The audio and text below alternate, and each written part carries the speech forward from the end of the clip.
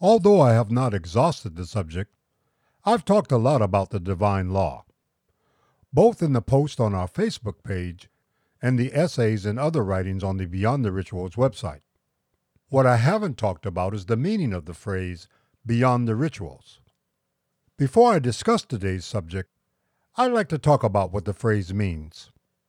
Most dictionaries define ritual as a religious or solemn ceremony consisting of a series of actions performed according to a prescribed order.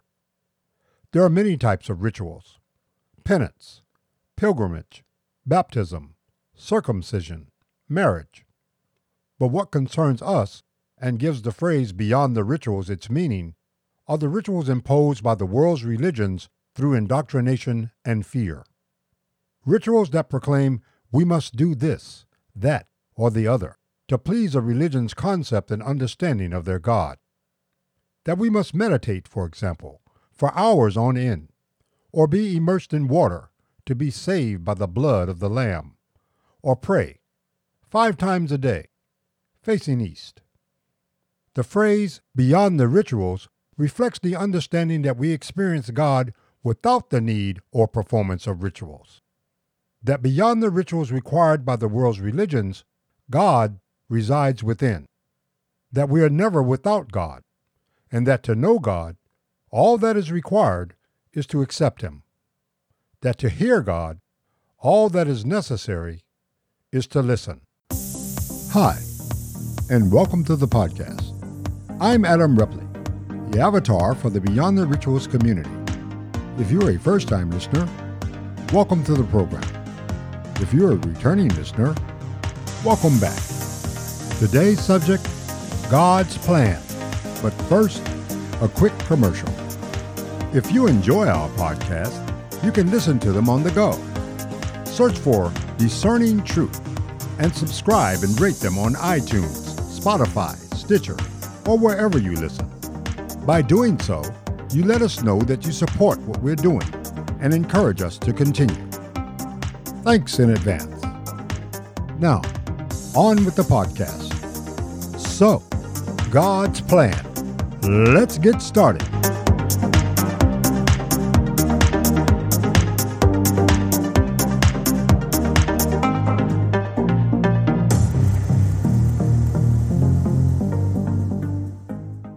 God is in control. Everything acts in accordance with God's plan. God has a purpose for each of us. I'm sure that many of us have heard people make these kinds of statements most of our lives. And if we were brought up in a Christian home, we've said and believed them ourselves. But is God in control? Does God have a plan? Do we all have a purpose? In every country, I see people trying to make the world better by working to preserve its resources and by helping others to help themselves. I see families that love, nurture, and care for each other and other people. I see young people who are working hard, striving to excel, and looking to the future with hope. And people earnest and devout in their beliefs, desperate to find peace. But I also see the mass-scale destruction of the earth's natural resources. Most of the world's wealth held in the hands of the few. Poor people whose very existence depend upon the benevolence of government policy. I see religious conflict escalating into terrorism, crimes against humanity, racial strife, hatred, senseless killing, and blatant injustice. What I don't see is a plan. Many will say, well, you're not God, and God's plan is not for you to know. But if His plan involves me, and I have free will, why can't I know? Why can't I opt out? If God has cast me as an actor in an elaborate passion play against my will, shouldn't he at least tell me the role I'm playing? And which version of God's plan are we supposed to follow? Is it the Mormon version? The Baptist version? The Pentecostal version? The Presbyterian version?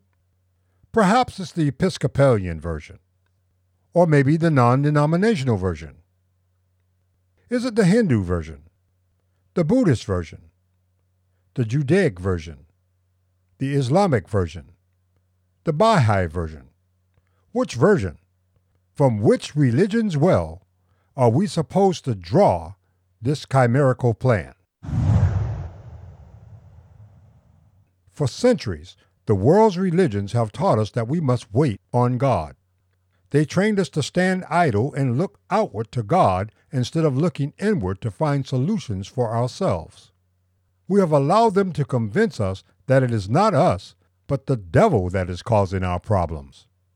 That we're not fighting flesh and blood, but principalities.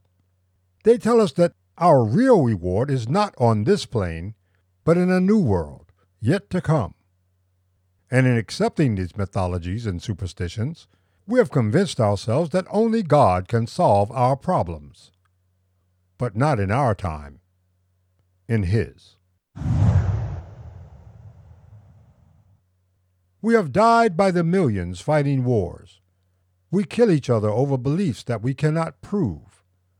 Every day we put the lives of our children, grandchildren, mothers, fathers, sisters, and brothers at risk to protect our right to own guns. We have become selfish, obscenely materialistic, and instead of punishing bad behavior, we reward it. We suffer all these and more and accept the belief that they are beyond our control, that everything that happens is a part of God's mysterious plan. What is interesting is how unusual it is for the poor or someone whose life has been a constant struggle to say that their situation is the result of God's plan.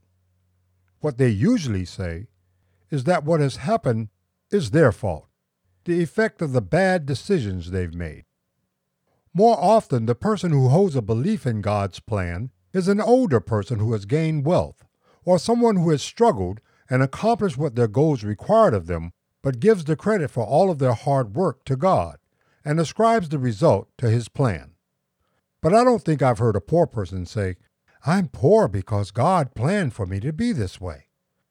If God has a plan, then the world as it is reflects that plan. And everything that has happened, that is happening, and will happen is a part of that plan. The poor, the destitute, the blind, the crippled, the oppressed, wars, the good, the bad, and the ugly. So if we're living under God's plan, it stands to reason, whatever your situation, you are not responsible for it. God is, but you'll have to suffer nonetheless. The divine law teaches that there is no plan, that it is not God that is in control, but humankind that is out of control, that for humanity to regain control, we must reject the guidance of institutions that subjugate and keep us childlike with mythology, mysticism, and superstition, and accept the truth of this reality to regain the power inherent in having confidence in the ability to reason for ourselves. The philosophy teaches that we are in control, that we all have the same purpose, which is to live our lives as positively and as responsibly as we possibly can in relation to ourselves, other people, the environment, and the society in which we live. It asserts that the divine law is the foundation upon which humanity can establish harmony and peace, and that the responsibility for doing so is not God's, but our own. We'd like to know your thoughts on the matter. Take a moment and let us know what you think in the comments section. Until next week, I'm Adam Ripley, and this is Discerning Truth.